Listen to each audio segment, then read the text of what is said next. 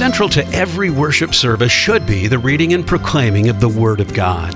This part of worship is non-negotiable. We need to be filling ourselves up with more of the Bible. When we hear Scripture as part of our community worship, we hear what God would say through His servant to comfort, encourage, warn, and rebuke us.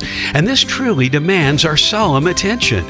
In Nehemiah chapter 8, we see an example of the Word of God being preached in a worship service. Ezra the priest read the law of God from daybreak until noon, and the people of God listened attentively. It says at the end of Ezra's reading, he praised the Lord, the great God, and all the people lifted their hands and responded, "Amen, amen." They then bowed down and worshiped the Lord with their faces on the ground. Let us all be people who value God's Word and worship Him when we hear it. For more on how you can grow, visit sharelife.today.